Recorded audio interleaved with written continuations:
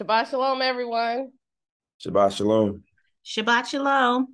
Welcome back. Episode 111, 111. Happy New Year's. What is she talking about? Happy New Year's. You know, Rosh Hashanah is coming up September 25th, and this is our new year. So everybody's like, what's the New Year resolution?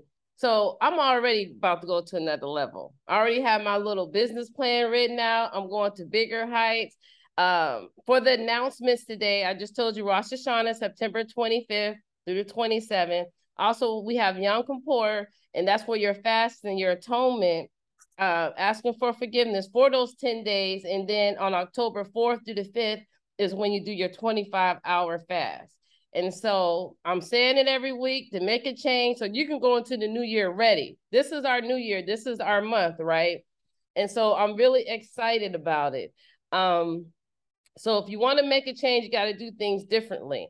I know I do real estate, so I'm looking forward to next year being a broker.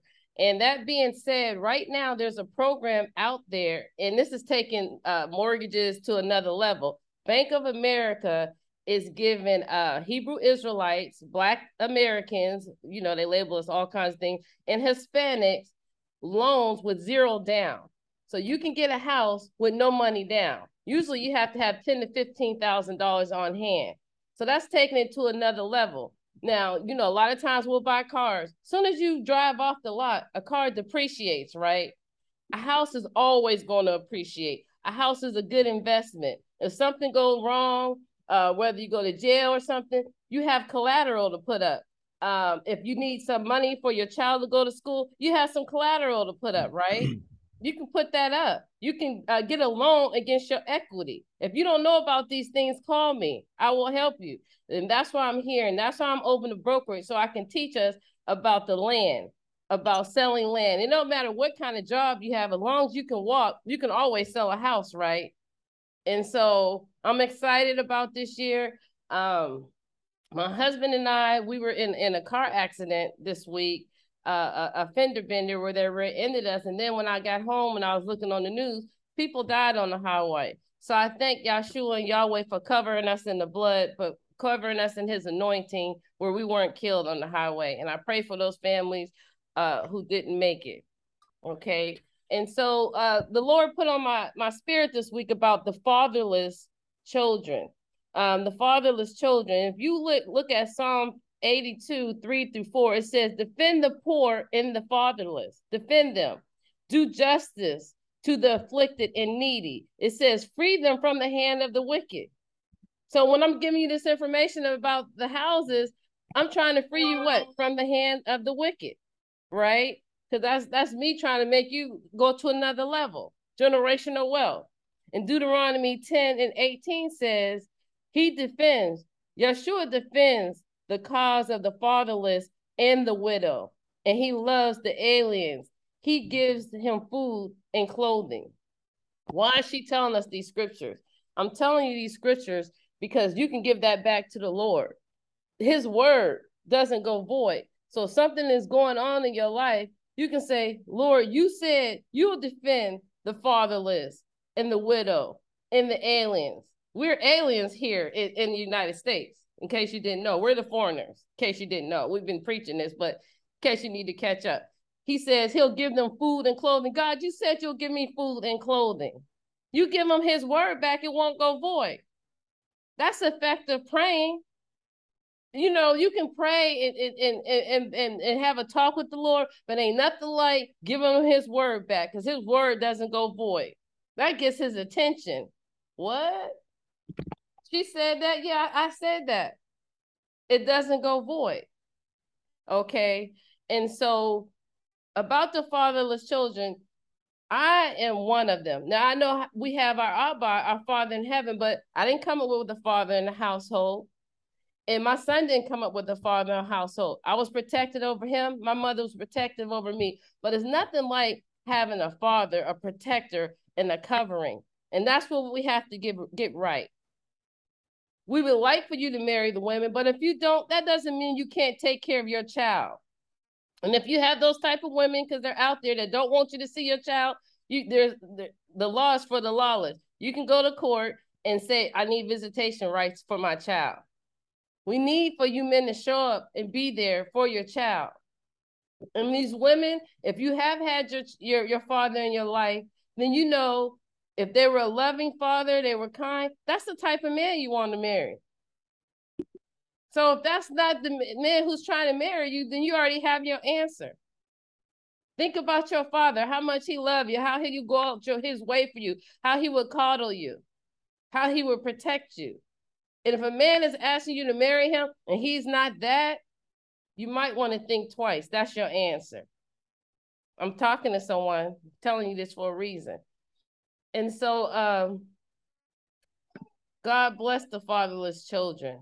God, thank you for being a protection over us. Thank you for watching over us and leading us and guiding us, because you're our everything. And I'm going to play a song because God is our everything.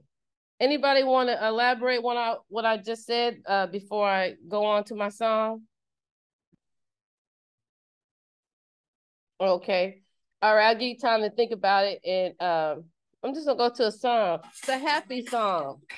Happy in our spirit. Our New Year's coming up. We still here. We made it.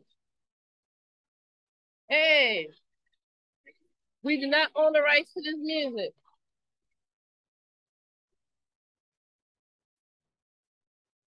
Hey, you get up, you dance at the club. You can get up and dance for the Lord. Take my hope for tomorrow. That's what God is. Can you all hear? We can now.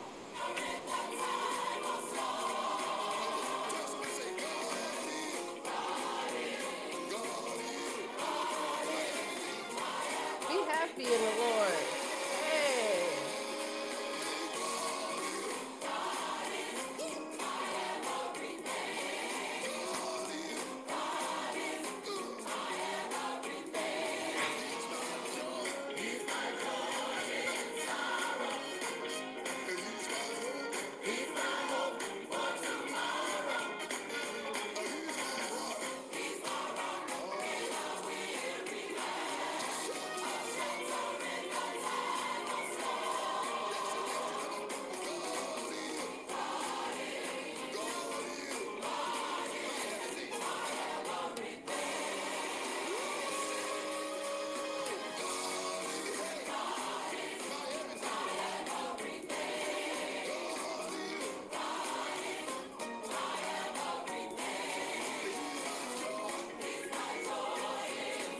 Keep fighting. Do a redo, not a rerun. Keep going. Hey. He's my rock. I shelter. That's what he is.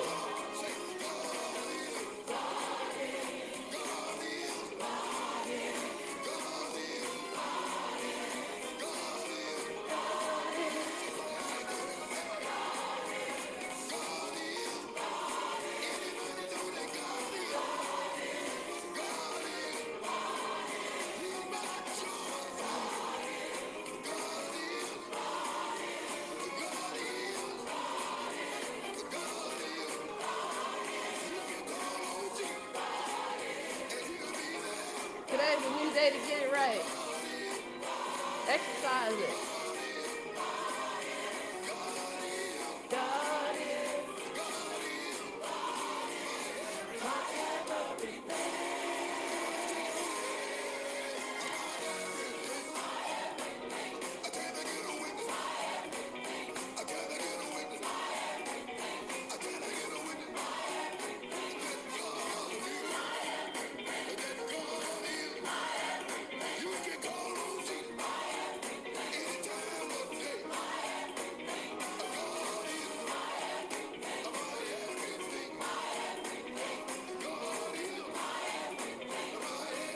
Dance for the Lord.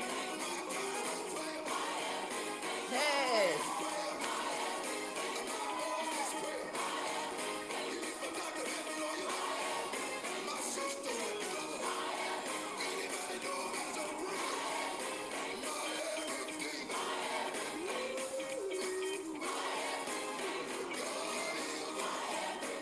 You got so much to dance about. so much to give him praise about. He picked me up. Hey.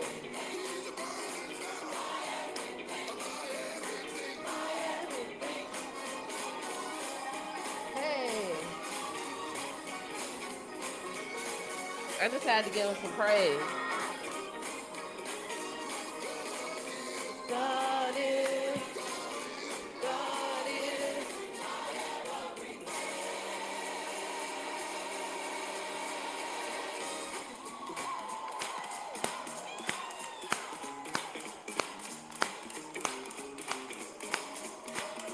Put some respect on that name.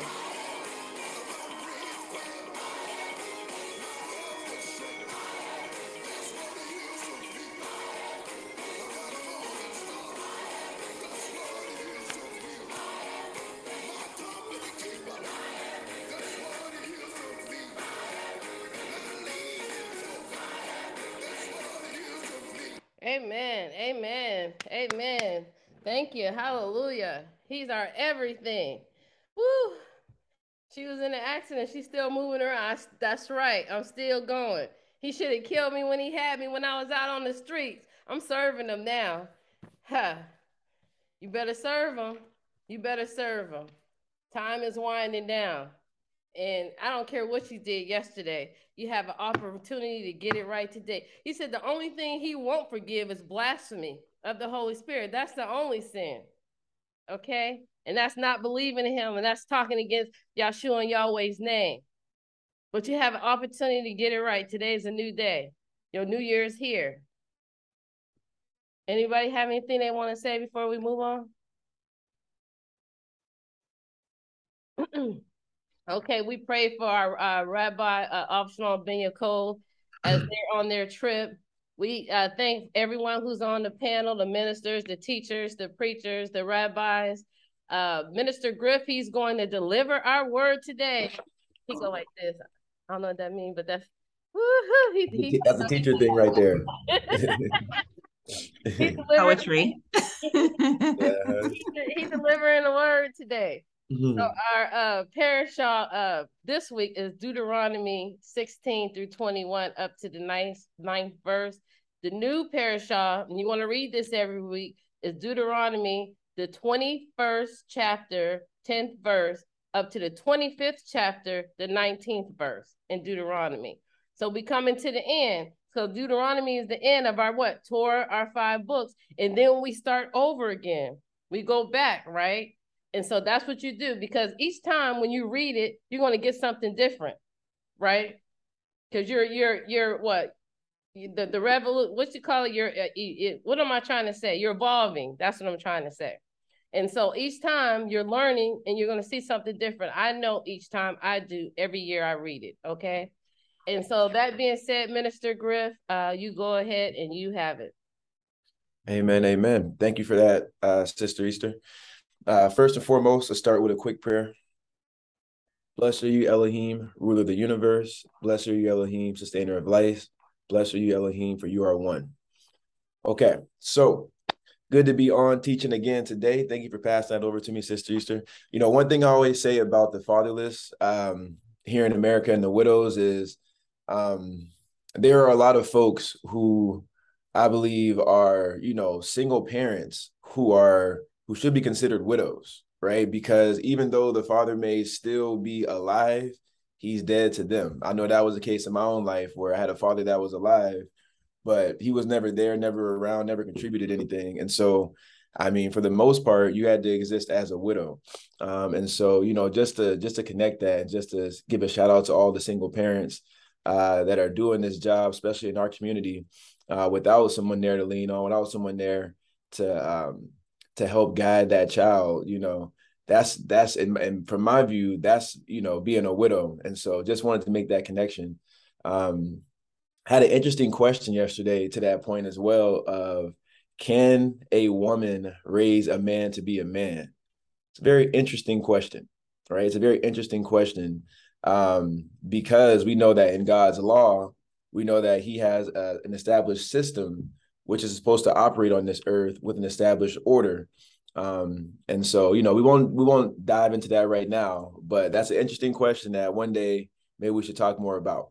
But I know, Yeah, I think next week we should get into that about that subject, because it's a subject that's affecting a lot of us.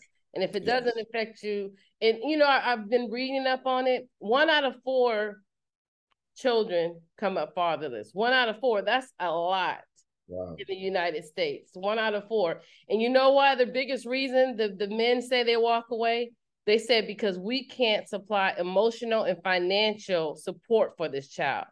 Mm-hmm. And Bill, your father, said the same thing. He said financial. He said, I don't have the financial support, so I don't want to be around him if I don't have anything. And then I try to convince him, hey, it's not always about money. Just spend some time with him. But some of them feel like they're failures. They're not built like that. So that's the discussion we need to have. We do need to have that talk. And that's why I love the Hebrew Congregation of Houston, because we address these social issues that we're dealing with. Easter, keeping it real. Yeah. So I would love, we should definitely do a keeping it real topic on that. I think we'll get some great conversation, and, folks will have something to pull from that. And so we should definitely, I know that's a bigger topic. That's why I'm saying, it reminded me of that, but not to dive into it right now, but let's definitely get back to that here in the near future. But speaking along those same lines, the parashah for this week, Parashat Shoftim, is all about justice, right? It's all about appointing judges and God's justice in the nation of Israel. And so we're going to read a couple of different passages today. I'm going to pull from the Brit Hadashah today, otherwise known as the New Testament. I'm going to pull pretty heavily from there today because first and foremost, that's just who I am as a teacher and as a believer. But secondly, that is when we get to Yeshua, I think we see a lot of God's justice being administered here on earth, and the interpretation of justice from the law, I believe that he lives out. So we'll pull pretty heavily from there. I want to be questioning today, so please come ready to have conversation. I got some questions for us and some pretty interesting matters here. But I wanted to start, before we do anything, I wanted to start with the supplementary reading to the parashah today, which is called the Haftarah, right? Which is always, every parashah, there's a supplementary reading called the Haftarah. So I wanted to start there today because I believe the Haftarah for this week, it is a true plea to the Israelites. It's a true plea that rings through the generations for us to wake up and to return to our first love. So I wanted to read that first, and we don't have to discuss it fully, but I just wanted to read it so that anybody listening can hear these words and they can resonate in their spirit. So let me start there. I'm going to pull up my screen here, and so just so you can see it and read it along with me. But the Haftarah, while I'm doing that, is Isaiah 51, verse 12 through Isaiah 52, verse 12. And, my son's name is Zion Isaiah. And so this is actually the first, scripture, the first book that we read together was Isaiah. And so Isaiah has a special place in my heart. Part of the reason why I named my son the way I did, but Isaiah, it just talks all about, justice and calling the Hebrews back and, the children of Zion. So, it's just so much in there that's so packed for who we are. But I wanted to read this out loud. This is one of those, I just want you to hear what's being said here, especially the seed of Abraham, to my Semitic brothers and sisters out there. Hear what's being said here and let this resonate in your spirit. So I'm just going to read this out loud. I'm not going to change the version to the Tree of Life version. Again, I read from the Tree of Life version because it stays very close to the Hebrew translation, and it also gives you a lot of words in their original Hebrew. And so Isaiah 51, 12 through 52, 12. I am he who comforts you. Who are you that you are afraid of man who dies, of the Son of Man who is made like grass, and have forgotten the Lord, your maker, who stretched out the heavens and laid the foundations of the earth?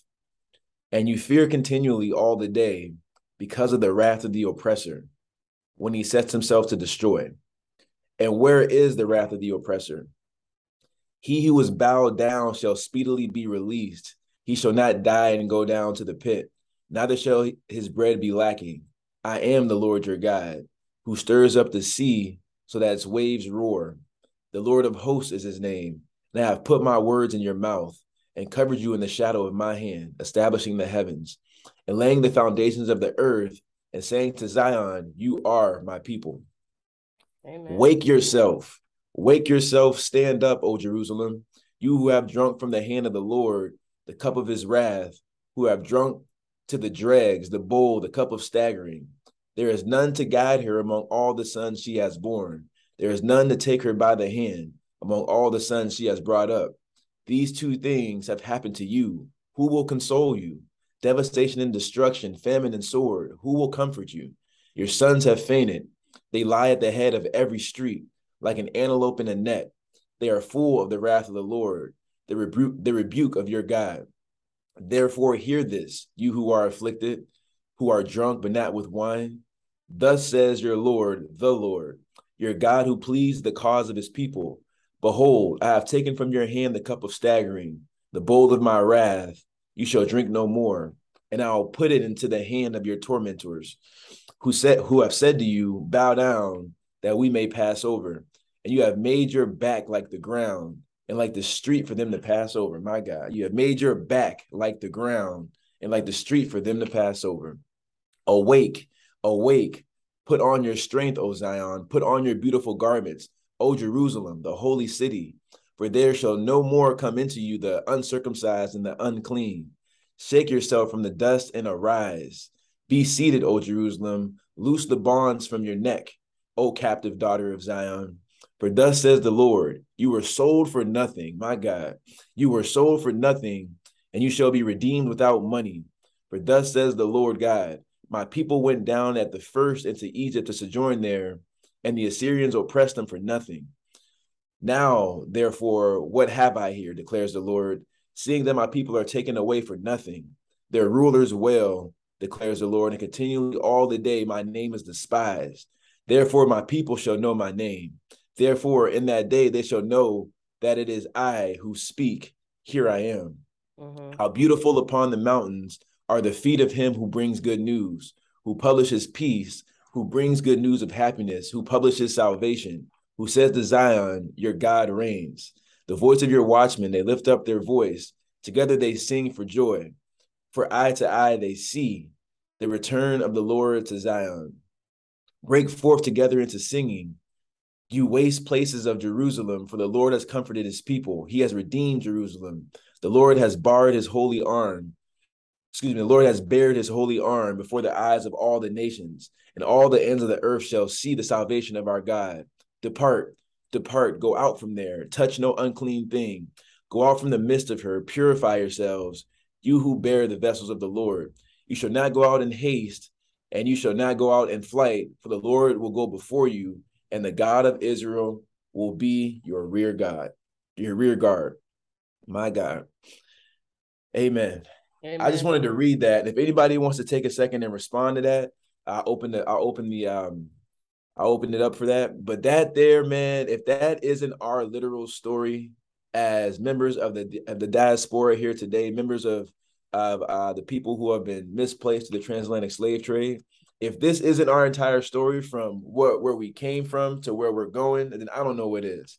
I just found this to be just so enlightening and so perfect to talk about our experience here in America and what's going on with us. And so I had to read that one in full today. So I'll give a second if anybody wants to respond to that. Any quotes that jumped out to you or anything you want to say to follow up, I'll open the floor for that at this time. Well, that's what the Hebrew congregation is about. What we talk about, awakening your identity and move forward. Everything that's in there is about that. Awaken. He said, like the streets, people been walking on you, your back like the streets. He said, break those chains. You're awake now. Man. We don't have to be somebody's doormat anymore. You know your identity. You know who you are. You are his people. Zion, awaken. Israel, the Hebrew Israelites. All the resources are here. Literally, Sister Easter, everything that we are is encompassed in this passage right here. Yeah. Everything.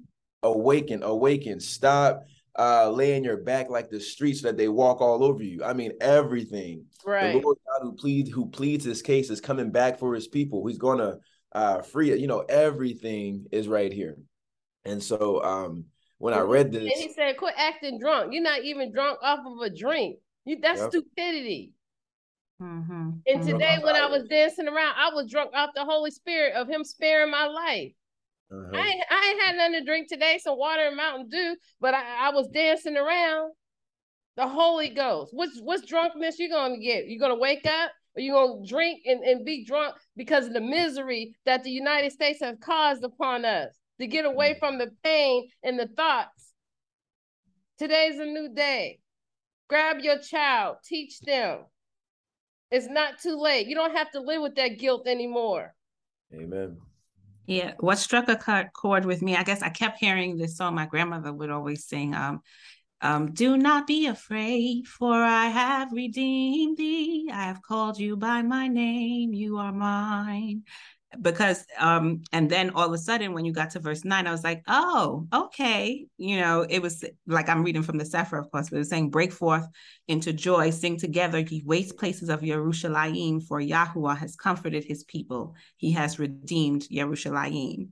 And so I was like, I guess all throughout that, even in the good and bad, you know, of that prophecy, there was still that, it was, I guess that was the spirit that was in it, where it's like, do not be afraid, for I have redeemed thee. I've called you by my name and you are mine. So I will return you back. I will redeem you. No one will buy you, but I will, you know, and so that's for some reason what just kept resonating with me. That's it. Amen. Amen. And that's so beautiful. Thank y'all both for that input there. I mean, this is just like, if you again want to understand the journey of the Hebrew Israelites all in one passage, read this right here. And he said in here, my name is blasphemy. And I just talked about that. Jesus, they didn't change his whole name. Blasphemy. Yeah, everything is right here. So I just wanted to read that. His people, the pig, y'all eat these chitlins and stuff.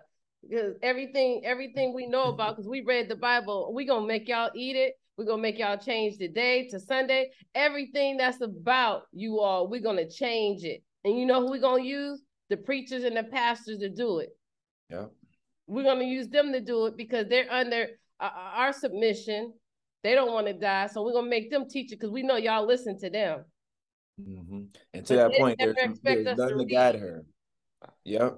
To that point, there is none to guide her. Speaking about Jerusalem, how long have we gone without guides, without folks who can get us back, without a rabbi, right, who can get us back to who we are and to our covenant agreement? How long have we gone? I mean, it says wake up so many times here. And I'm going to contrast this wake yourself with what it means to be woke in today's culture, because we hear that a lot, right? Oh, I'm woke. You know, that means I understand the struggle. I understand these different systems of oppression, things like that. But are you really awake? Are you really woke? I would challenge that, but we'll talk more about that here soon. But it's just all throughout this. So I just wanted to read this out loud because it was just so powerful when I read it. It really was just working on my spirit when I was reading this, and just like, man, this is it's so powerful. It's beautiful, and it's also condemning all at once, because he is the one who comforts us, and he's showing us that we're drinking from this cup of wrath, but that he has redeemed us. I mean, it literally says in here, you have been sold without value. You have been redeemed. All this, it's all said in here. And oppressed without cause. Oppressed without cause. I mean, everything is all in here. It's all in here. And so I just wanted to read that one to start out today. And we can follow up on that later on, but I'm gonna try to get done on time today, Sister Easter. I'm gonna try to make it happen today. So give my timing down. Okay, so quick word of the day, 2 words. So the parashah today is shoftim, and 2 words I wanted to teach you from the Hebrew today. First of all, shoftim means judge or judges, right? Well, actually, it means judges. It's the plural form, so it means judges. So shoftim, shoftim, and it means judges. And again, if I go to the parashah for today, we'll see that this is called parashah shoftim because the first word here in the parashah, starting at verse 18, is appoint judges, right? And this is all about appointing judges and officials and administering God's justice. So shoftim, the other word I wanted to teach you today, this is another important word out of the Hebrew language, also starts with what we in English call S, but in Hebrew it's called the sin or the shin, and that word is sefer. We've heard this word a lot. We heard, we have a sefer, but what that word actually means is book, right? And so Sefer Shoftim is the book of Judges. And so right here, what we're getting, we're not in the book of Judges, but we're getting in this parashah, we're getting what, that judges should be appointed over the land and officials. As I was reading through this parashah, a lot of folks were saying that this word for official, a lot of the rabbis are saying that this word for officials, we could think about it in the term of like police officer in this day, or literally officers, officials or officers. I need to do more research on that, but we know even if it is officers, it's not the way that it is. It's not the same context as officers in this day. We know the police officers in this day that their stem is actually from slave catchers. Not to say that every police officer is bad or anything like that. Just the truth is that they, it stems from the ancient idea of the slave catcher. And then that morphed over time to where you now get police officers. But we won't go into that too much today. But I wanted to start with a story before we jumped into the parashah today, because again, it's all about justice. And we can talk about some different forms of justice, but I wanted to connect to last week's parashah, which a part of last week's parashah was beware of the false prophet, right? If we remember back to last week's parashah, a part of that one was beware of the false prophet. I wanted to start with this story. I'm going to go to Revelation 22. My wife and I were in church one day back in Denver. I'm not going to say which congregation, but we've been going there for a couple of weeks. And, I was telling my wife, like, I'm like, man, this church has some nice programs, whatever. I was like, but when I go there, I don't feel the spirit. And I was like, we need to be on watch because the church is kind of dead. And when you feel that, then something's usually off. And so we kept going. We went 2 or 3 weeks. I always want to give somebody a fair try. And then we go like the third week, and this pastor starts preaching, and I knew we might have gotten up and walked out, but it was so against the scripture that I couldn't believe it. But I just want to give you a sense of how easy it is to take this word and twist it and take it into a false prophecy. So this is what was said in this congregation. So they read from Revelation 22. I'm just going to read this real quick. So Revelation 22. Then the angel showed me the river of the water of life. Just to give some context here, this is in Revelation once the Lord has come back down and he's taking his kingdom, bringing his kingdom back down to earth. Then the angel showed me the river of the water of life, as clear as crystal, flowing from the throne of God and of the Lamb down the middle of the great street of the city. So this is the New Jerusalem, right? On each side of the river stood the tree of life, bearing 12 crops of fruit, yielding its fruit every month. And the leaves of the tree are for the healing of the nations. No longer will there be any curse. The throne of God and of the Lamb will be in the city, and his servants will serve him. They will see his face, and his name will be on their foreheads. There will be no more nights. They will not need the light of a lamp or the light of the sun, for the Lord God will give them light, and they will reign forever and ever. Amen. It's a beautiful verse talking about the New Jerusalem and what's going to happen once the Messiah establishes his kingdom here on earth. The way this preacher attacked this, and this is right around, this was his response. This is right around the time of George Floyd, right? So this is like his response kind of in that time of trying to mix in social justice, and we'll get more into that in a second here with this idea of biblical justice. But this is what he said. He said that this tree, going to verse 2, this tree that has the leaves that are for the healing of the nations, America will receive one of those leaves and America will be healed. This is what he said, right? America will be healed. And he said at that time, when that happens, There will be no more racial injustice in America. There will be no more discrimination in America. At that time, America will be healed and will be able to move forward without the curse as a righteous nation. Can anyone see the falsehood in that statement?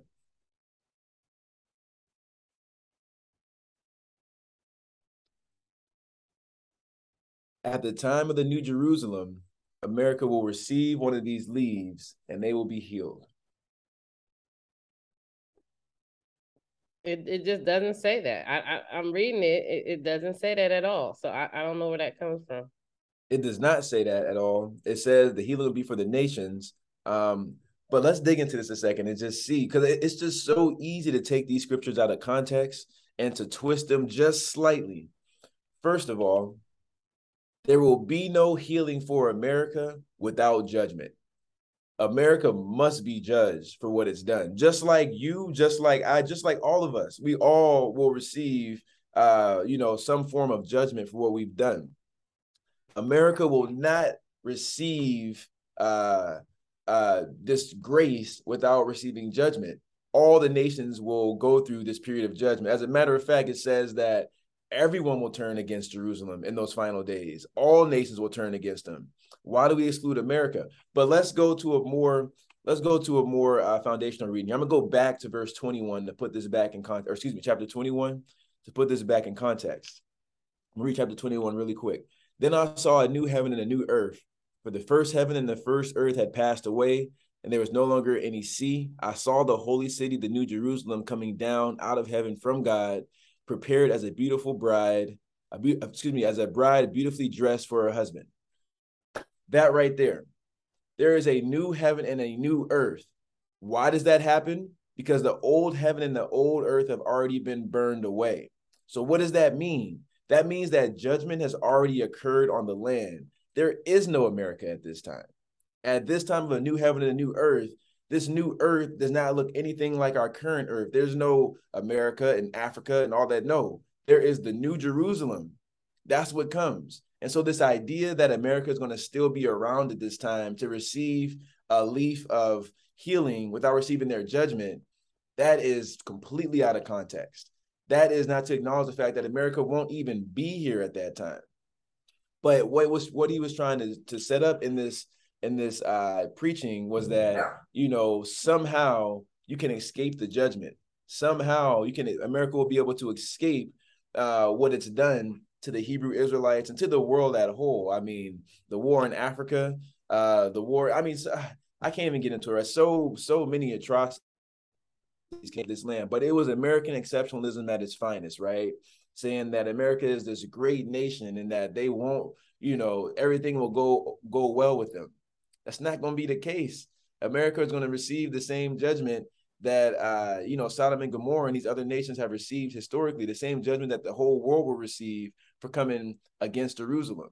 Mm-hmm. And so I just wanted, and this, talking about justice today, I just wanted to start here and say that, justice is it's not something to be taken lightly.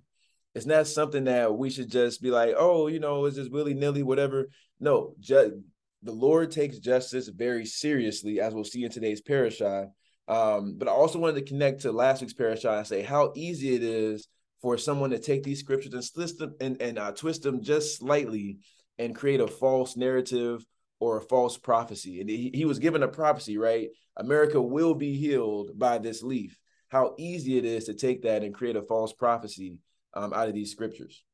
So I just wanted to start with that really quick, because when I was reading this, it reminded me of that instance. It sticks out in my head because it was just like, man, I think we got up and walked out that day like, this is wild. Instead of talking about the racial injustice that's happening here in America, instead of talking about what happened with George Floyd, instead of doing those kind of things, and this was I believe this pastor, it was a mixed church as far as racially mixed, culturally mixed, but the pastor was half Black, half white, and it was just like it was a good chance today to talk about some of these things and enlighten on some of these things. But instead, all you got to say is that America will be healed in these final days without speaking about the judgment that has to come first. It struck me. Daniel's family, I see you got your hand up. Go ahead and interject. Yeah, I was just thinking this is a perfect example of where instead of taking Yah at his word and for what he's actually saying, you instead take him for what you wish he was saying.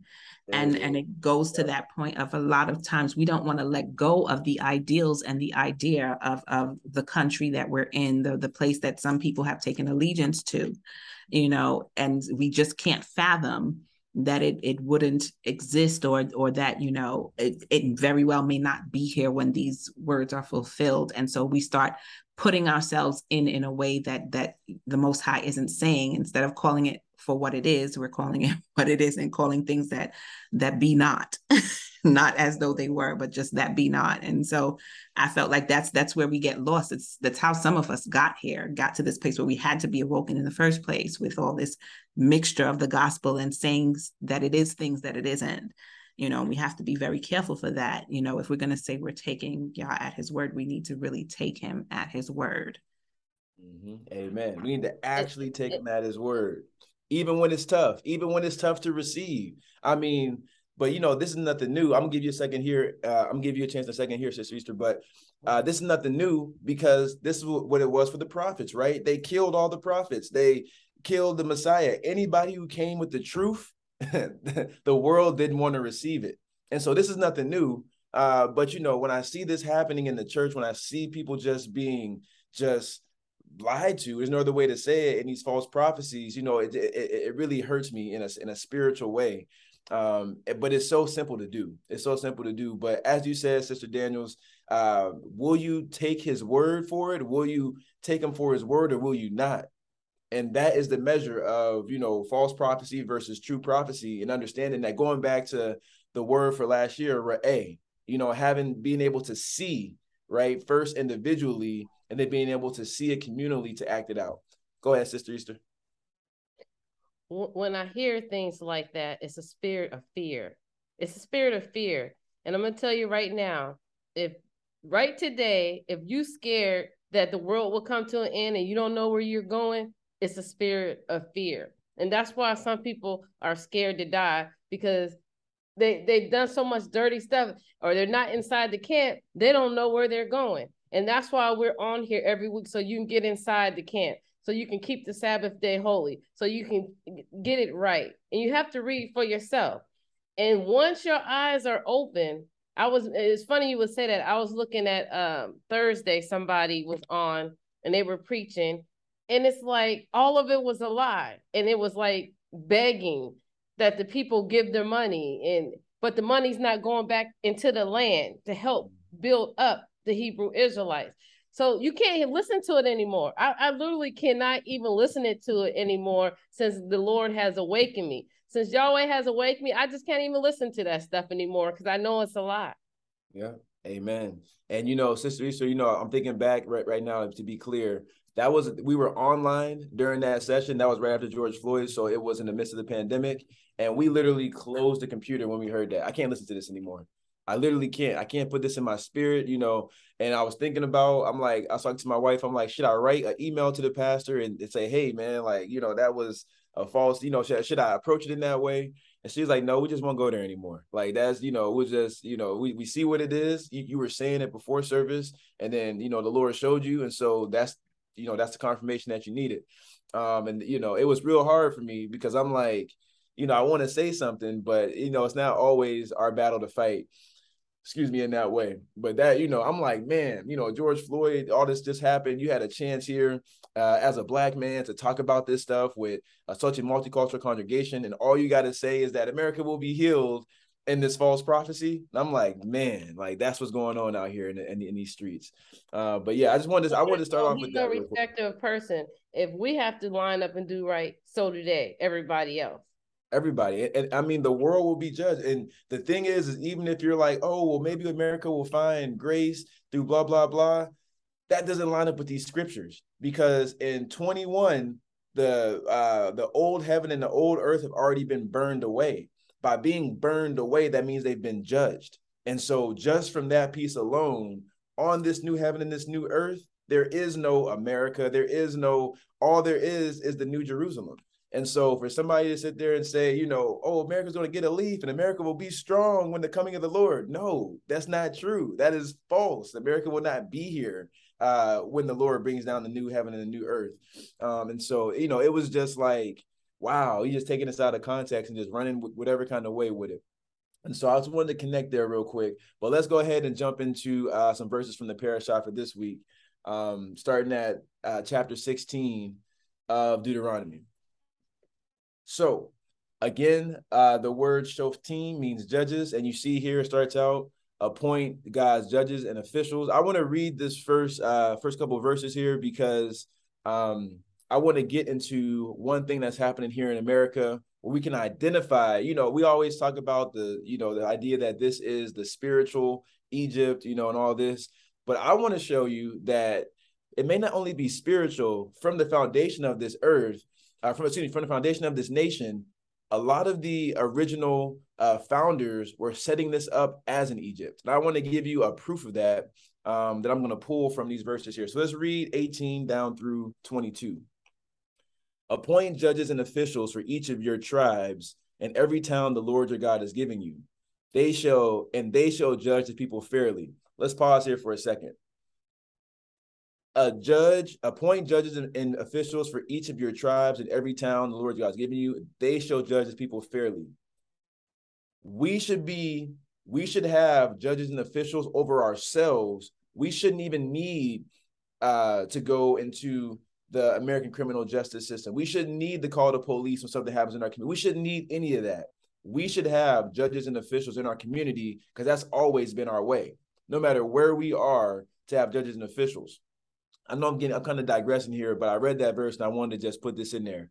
I was watching this History Channel documentary one day, and they were talking about the establishing of Chinatown over in I believe it was here in SF. They were talking about Chinatown, and they were saying how when a Chinatown was established, a lot of times police couldn't even come into Chinatown and help with any of the crimes because the folks that were living in Chinatown, they had their own judicial systems.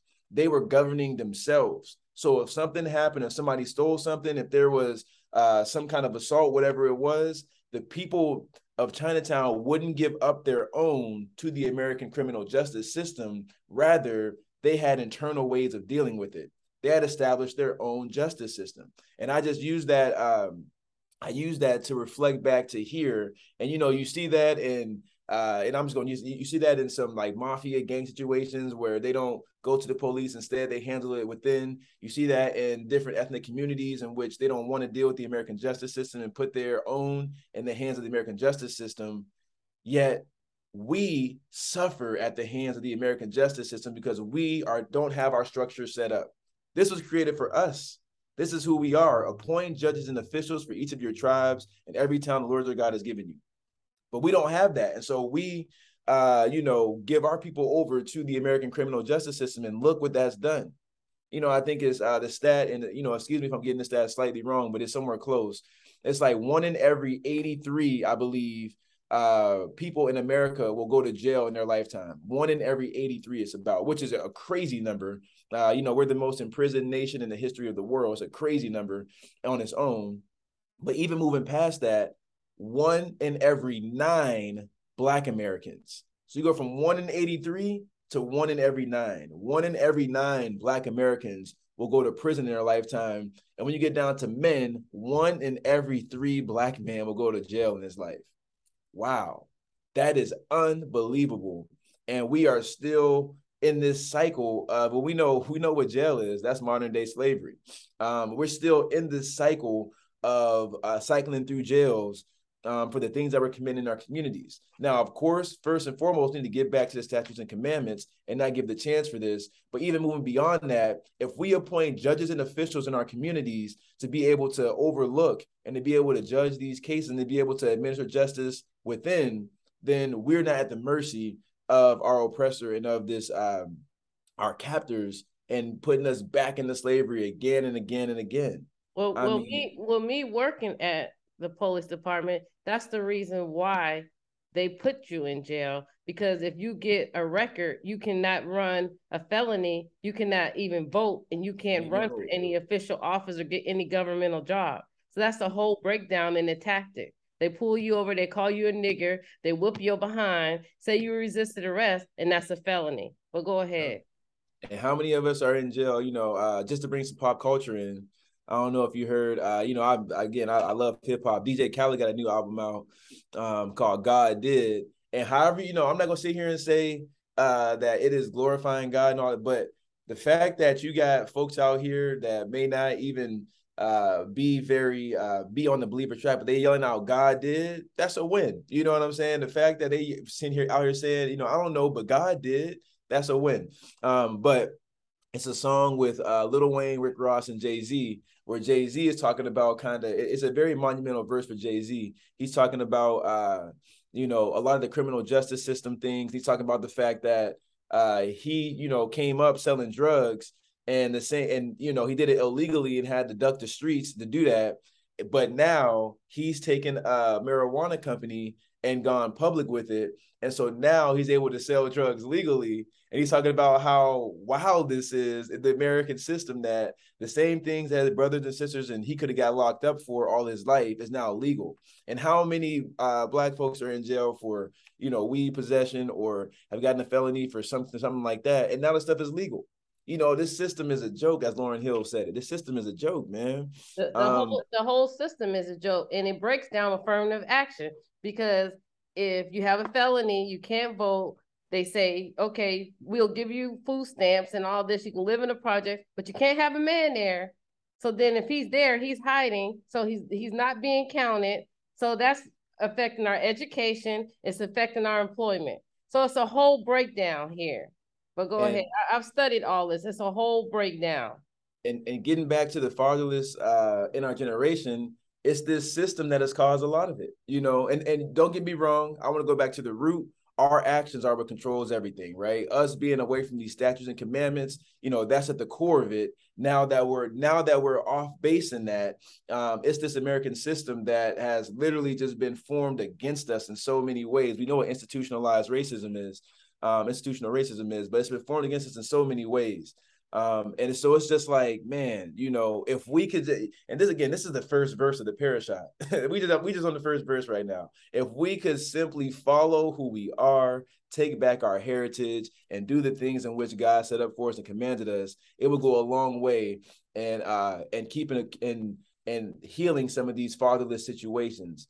And so, it was just, I saw that and I was just like, man, like, imagine if we did that. Imagine if we were like the Chinese in Chinatown in their early inception, and we didn't allow the police to come into our community and police our, what if we policed our own communities? What if we did what was written in the scripture? That happens in Houston and Chinatown now. They hired their own to police their communities out there. I know, I've been there. And then they say, we do it because the language barrier. They can't speak the Chinese language. So they only have Chinese officers out there who will let them go and not whoop their ass. Excuse my French, because that's what they do to us.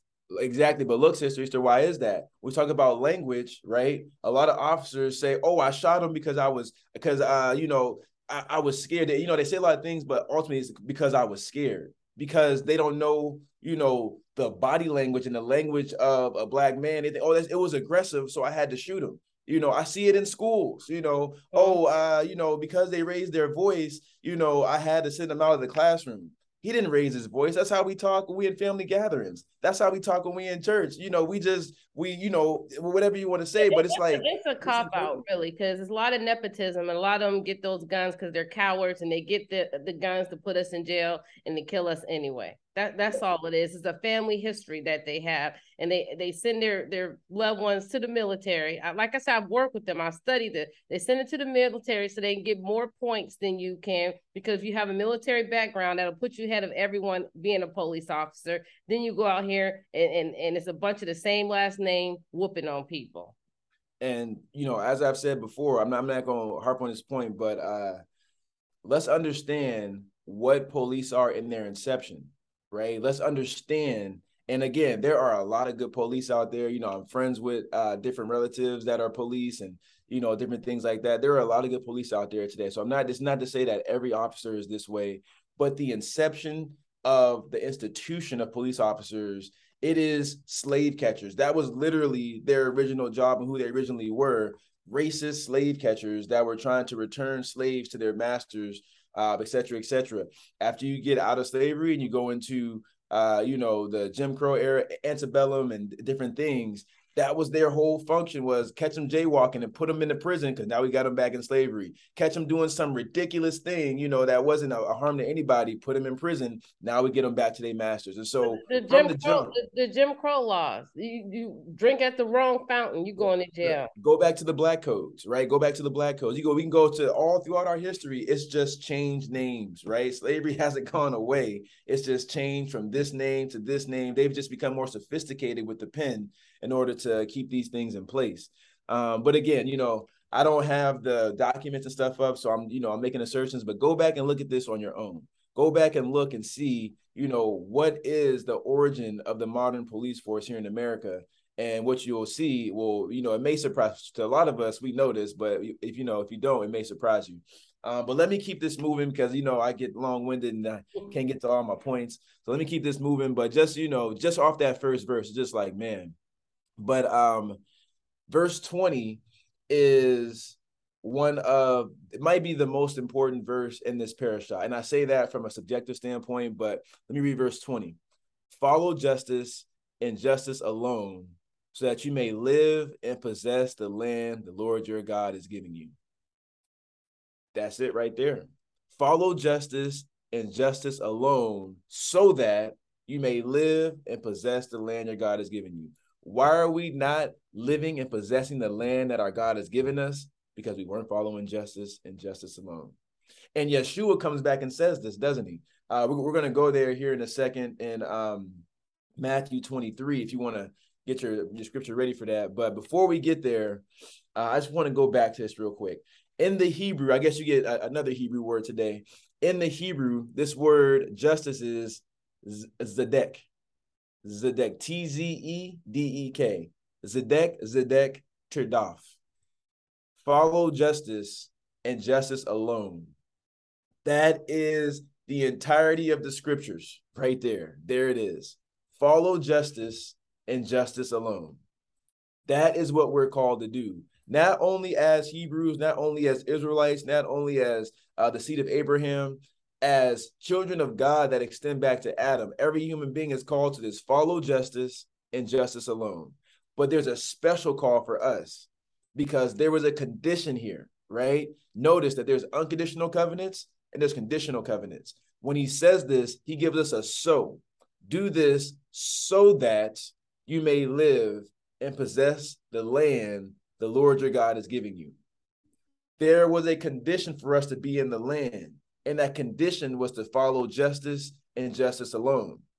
There remains a condition for us to come out of this bondage. Follow justice and justice alone. Don't follow the false gods. Don't follow the way of the nations that you're going into. Don't follow all these perversions of justice. Follow justice and justice alone. That is the command. That is why we are where we are, because our forefathers weren't following justice and justice alone, because we in this day continue to not follow justice and justice alone. We have a choice. Going back to last week, it's a simple choice that we have to make. Will we follow justice or will we not? Well, we're talking about a lot about justice, so let's pause for a second. Actually, before I go there, I'm going to come back and I'm going to pose the question to you right now, and I'll come back to it. The question I have for you is, what does justice mean to you? Think about that. I'm going to go to one more topic and come back to that question. What does justice mean to you? And in the context of that question, we have what's called social justice in today's day and age. And what I'm really getting at here is, how is that compared and contrasted with biblical justice? You know, social justice is a buzzword right now, and a lot of folks are talking about social justice and, you know, even now some of these systems of oppression here in America. But how does that look in terms of biblical justice? So what does justice mean to you? I'm going to come back to that question here in a second. So please, if you have any thoughts on that, kind of save those for 1 second. Before we get to that question, I wanted to go to the next verse, talk about right after he says, follow justice and justice alone, what does he say do not do? Okay, so he says, follow justice and justice alone so that you may live and possess the land. Then he says immediately after what not to do. Okay, so verse 21, do not set up any wooden Asheroth pole beside the altar you build to the Lord your God, and do not erect a sacred stone, for these the Lord your God hates. Do not set up any wooden Asheroth pole, and do not erect a sacred stone. So what I wanted to show you here is how America has set themselves up with a sacred stone. I'm going to go ahead and ask the question. I don't think anybody knows, but the sacred stone is something that comes from Egyptian culture. Does anybody know where this shows up in America today? This idea of the Mount sacred... Rushmore comes to my head when you say that. Okay, so we know those that presidents up there that really should be the Indian chiefs. But go ahead. And originally was supposed to be, right, and then they changed it last minute and disrespected their native lands like that. But okay, so it says, do not carve an image made out of stone. Well, you got Mount Rushmore, where you got these men immortalized in carvings of stone, right? And that there's an obelisk too, right? Say it again, Sister Daniels. The obelisk, as we know it, but I believe there was a different name that they called it, of course, with the Egyptians. But yeah. Bingo, there it is, right? America has erected sacred stones all throughout its founding, but let's get back to the origin. Sister Daniels brought up the obelisk. Let's go to this really quick. I already got it pulled up. What is an obelisk? An obelisk is a stone or pillar, right? A sacred stone, typically having a square or rectangular cross section and a pyramid top, set up as a monument or landmark. Where do we find an obelisk in America? Where's the most prominent places? Anybody know? White House or DC? There DC, it is. White House area. Here, so let's look at obelisk, America, and I just want to show y'all how deep this goes. This Egypt that we're in. The Washington Monument is an obelisk. The gravestone, and if you don't know, this is the gravestone of George Washington. The thing that stands before when every president gets inaugurated, this is the thing, that big pillar that's in the back, that's the Washington Monument. So you're telling me that literally the things that, and of course they get these from Egypt, these originated in Egypt. So you're telling me that the literal symbol of Egypt is right in front of our nation's capital, named after the founding father.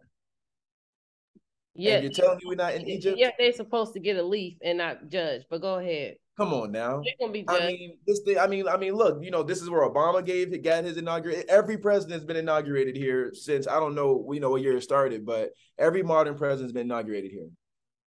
The thing that he literally says, justice, justice, pursue justice, and then says, do not do this. This is literally what America did. And you're telling me we're not in Egypt. You telling me they didn't know who we were when they brought us over here? Come on now.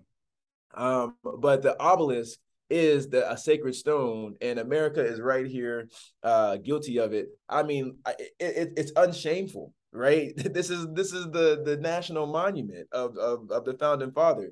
They're unshameful. It says, do not set up any wooden Asheroth pole besides the altar. And some folks, I don't know if we want to go here or not, but some folks will say the cross that sits behind a lot of these Catholic and Christian altars, that it can be compared to a wooden Asheroth pole. I'm not going to go there right now. That's not for today. But this idea of do not erect a sacred stone, my God, in front of the nation's capital, what is there? A sacred stone. Just like when saying this, it was in contrast to what happened. Remember, they just came out of Egypt, right? So God is talking in contrast to what was set up in Egypt. And here we are in America, in the land of our oppressors, and right in front of probably the most, holy, when I say that it's in an unholy way, but the most holy symbol of America is this sacred stone, this obelisk. My God, my God. So I just wanted to show that real quick to say, we talk about a spiritual Egypt. This is also very physical as well. And this is for a reason. Why would they choose an obelisk out of all things to commemorate the gravestone of the founding father? Why? Is it by chance? Did they just do it just saying, let's just throw something up? No, evil is at work. Satan is at work. This is not by chance, and it's bigger than white versus black. It's bigger than that. This is spiritual wickedness in high and low places. We got to see it for what it is. So don't get caught on the wrong side. Don't get caught thinking that America's gonna get a leaf of healing at the end. So let me stay here and wait for my leaf. Man, please don't get caught on the wrong side. That's what I got to say to all my Israelites and my Christians out there. Don't get caught on the wrong side. Amen. Okay, so going back to our question here, and I'm gonna unshare here for a second because we're gonna have a quick discussion. Going back to the question here, what does justice mean to you? And again, if you think about this as biblical versus social justice, what does justice mean to us? Everybody calling for justice, right? No justice, no peace, et cetera, et cetera. What are we asking for? What does justice mean to us? Justice mean, for me, is, first of all, they need to admit it, which they're not going to do. We already see that. Secondly, my reparations to get out of here and go get my land back. That's what justice is to me. I want my reparations for all the free labor my ancestors has done, so I can go ahead and go to Israel and get my land back. Mm-hmm. Amen. Period. So justice would be making that wrong right in some way. You know, you can never fully make it right, but having some restitution for the wrong that has been done. Right. They're rationing out little things like I said today earlier. The Bank of America is giving $0 down for Black Americans, and they're doing little things. We got Goldman Sachs. They're giving $1 billion to Black women owning business. Just make it plain and simple. We've done wrong. Here's your money and here's your land. Period. That's what I want. And I've heard somebody talk about like how reparations due to inflation, like what its current value would be, going back to 40 acres and a mule, what its current value would be. And it's somewhere, again, excuse me if I'm saying this number wrong, but I believe it was somewhere around $12 million that a Black American over the age of 18, due to the reparations they never got, will be entitled to about $12 million from the American government. And you might say, I listened to a comedian the other day, and he was like, we always talk about reparations, and the government will say, or white people will say, but we could never do that. That would bankrupt America. But when the pandemic happened, we saw them checks getting cut for all Americans. When certain things happen, we see 10,000 in student loans getting cut for all Americans right now. The money is there. It's just a decision that's being made. Right. And they can make more money if they wanted to. Yeah, the cost of the value would go down, but they can make more money. They've done it for the Asians. They've done it for the Jewish. They could do it for us. America pays Israel every single year. We're not gonna get into all that today because I'm trying to stay on time today. Mm-hmm. But reparations have been given by America, but they won't give them to us for whatever reason. Right now, we're coming around in this age of social justice where some things are starting to shift, and you hear some politicians calling for it. But it's been 400 years, so it makes sense that the curse is being lifted, but it's still not here just yet. But thank you for that, sister. So getting restoration for what has been taken from us. And again, we can never get restoration fully from being snatched out of our land and having our entire history erased, et cetera, et cetera. But something to admit the guilt and to say, we did wrong. Here is something that you deserve. Here's something that your ancestors at least deserve. Okay, thank you for that, sister. Going to the Daniels. Any comment on what justice means for you? Yeah, I guess the word that comes to mind for me is just equity. And I guess just being impartial. Based on the what you were just reading, it says that you shouldn't necessarily show respect of person. Mm-hmm. And obviously we know that justice seems to be dependent on who you are, but it should be equitable. Amen. And Brother Daniels, I love that you use that word because a lot of folks mix up equity and equality. We don't need equality. Equality for us right now puts us behind because of institutionalized racism over time.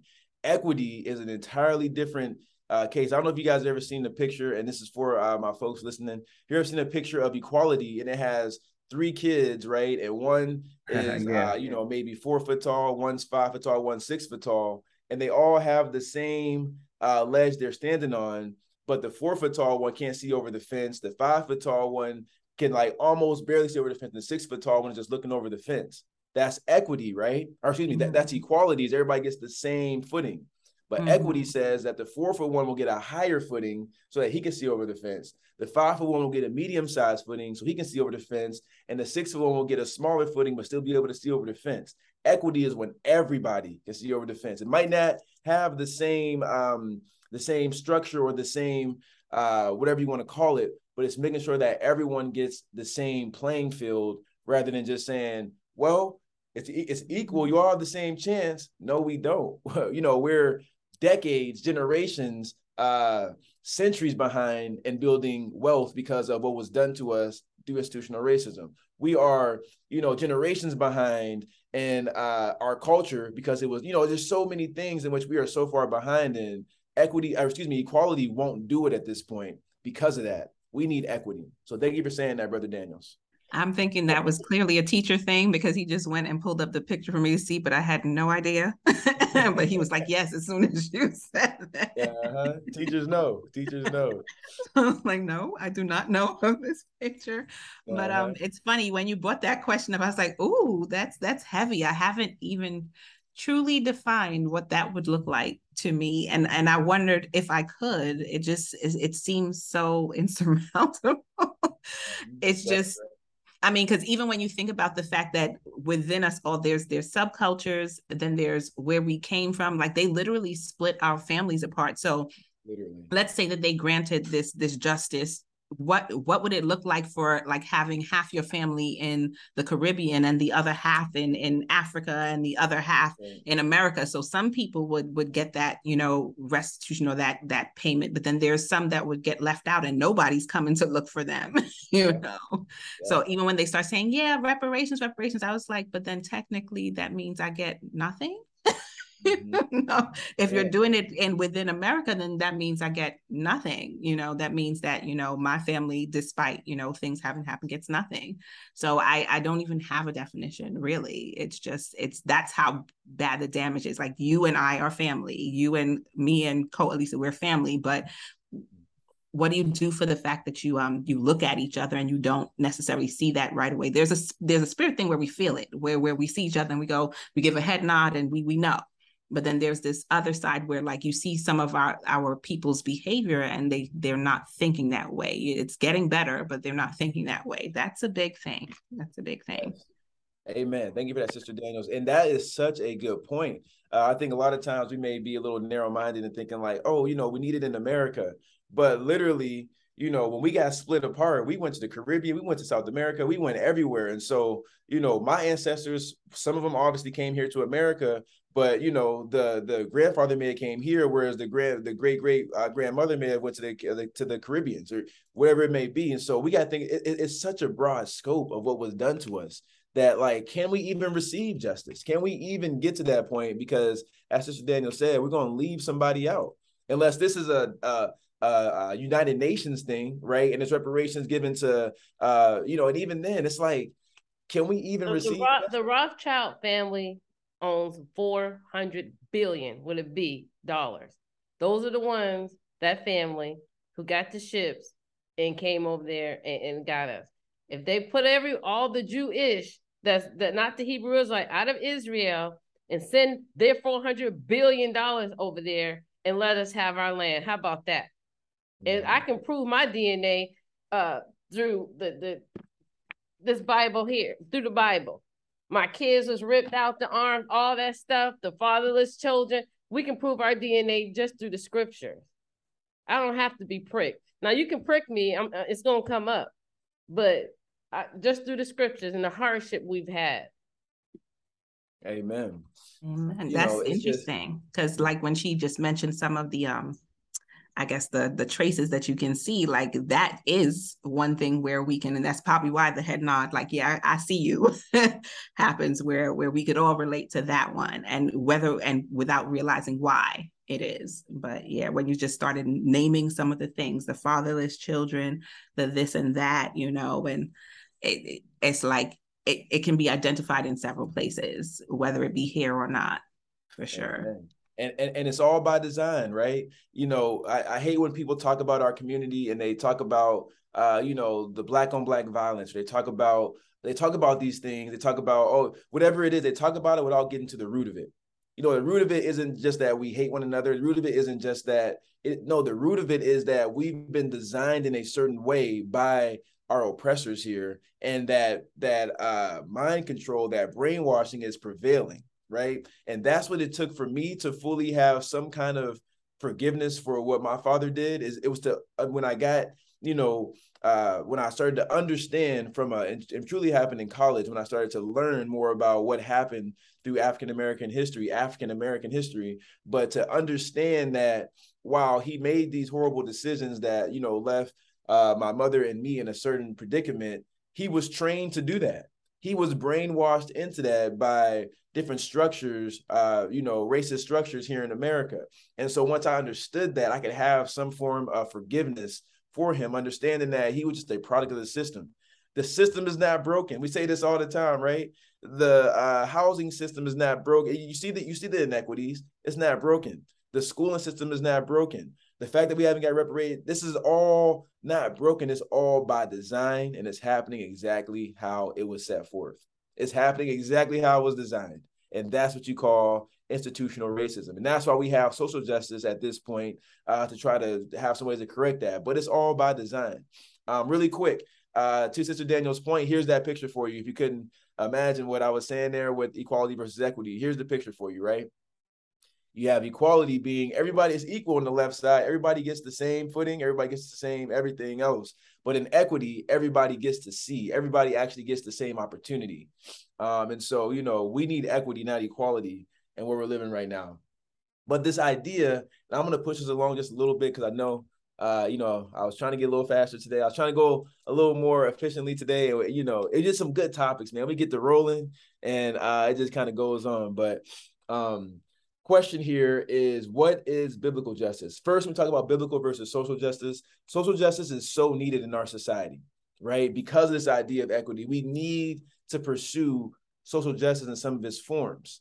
You know, and the definition of social justice is justice in terms of the distribution of wealth, opportunities, and privileges within a society. That's what social justice is by definition, right? Justice in terms of the distribution of wealth, opportunities, and privileges within a society. Now, how does biblical justice differ from that? Let's look at a few accounts of biblical justice in the Bible. I want to start here, or in the both the Brit Hadashah and the Old Testament, or the Tanakh. I want to start by looking at Luke 4:18 in the scriptures to see a piece of justice here. So when Yeshua starts his ministry, we know in Luke 4:18, this comes straight out of the prophet Isaiah. He's reading from the scroll of the prophet Isaiah, who we just went back to today. But let's read what Yeshua came to do. Starting at verse 18 here. The Spirit of the Lord is on me, because he has anointed me to proclaim good news to the poor. He has sent me to proclaim freedom for the prisoners and recovery of sight for the blind, to set the oppressed free, to proclaim the year of the Lord's favor. There's Yeshua's mission right there.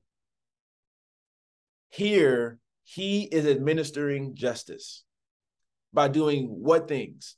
By first and foremost, proclaiming the good news to the poor. That is justice. To free the prisoners and recovery of sight for the blind. That is justice. But what's interesting here is that why are they imprisoned and why are they blind? Because of their sin. So this is very interesting to hear justice in this way, because in the parashah, what we read in the parashah this week was that an eye for an eye was justice, right? That was all throughout the parashah. We're talking about an eye for an eye, a foot for a foot, a tooth for a tooth. That shall be justice. And we know that that actually predates the Tanakh. That goes back to Hammurabi's code, where it says an eye for an eye, a foot for a foot, a tooth for a tooth, etc. But that was the idea of justice that was thought about for the Hebrews. But I would offer up another scripture of Yeshua Remember when the woman gets caught in adultery and they bring the woman to him. I believe that is in the book of John as well. And they bring the woman. He said it's a wild scene. That scene there is a wild. He's preaching. He is in the middle of preaching, and they bring a woman that they set up, right? The Pharisees set her up, and they bring a woman straight out of the bedroom to him, still naked, while he's in the middle of preaching, while he's in the middle of a sermon, and says, "Rabbi, we just caught her in adultery. What do you say?" Right? And he looks at them and starts writing in the sand. Like, these fools, starts writing in the sand. And then, they keep going on, and we know eventually what happens is he says, "He who without sin cast the first stone." And then they all end up walking away. Well, why do I bring that scripture up right there? Here is a time in the teaching of Yeshua where he talks about this idea of justice as eye for an eye, because what they're trying to say is that she should be stoned, or she should receive death, as they see written in the Torah. But he says, "He who without sin cast the first stone." What he is saying there is, which one of you is righteous enough to actually carry out the judgment? Which one of you has actually lived a life without sin and can actually cast a stone at her because you are blameless? And not one of them can.